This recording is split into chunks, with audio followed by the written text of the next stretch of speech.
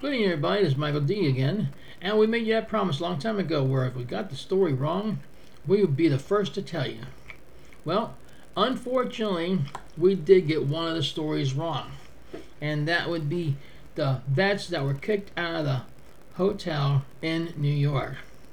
Of course, that was a prank by 15 ex-vets that were told they had to leave. But with that being said, we do apologize on behalf of Scott and myself and the rest of the podcast team. We apologize for getting that first story wrong. With that being said, thank you. Keep tuning in and tell your friends to also join in and listen. Thank you.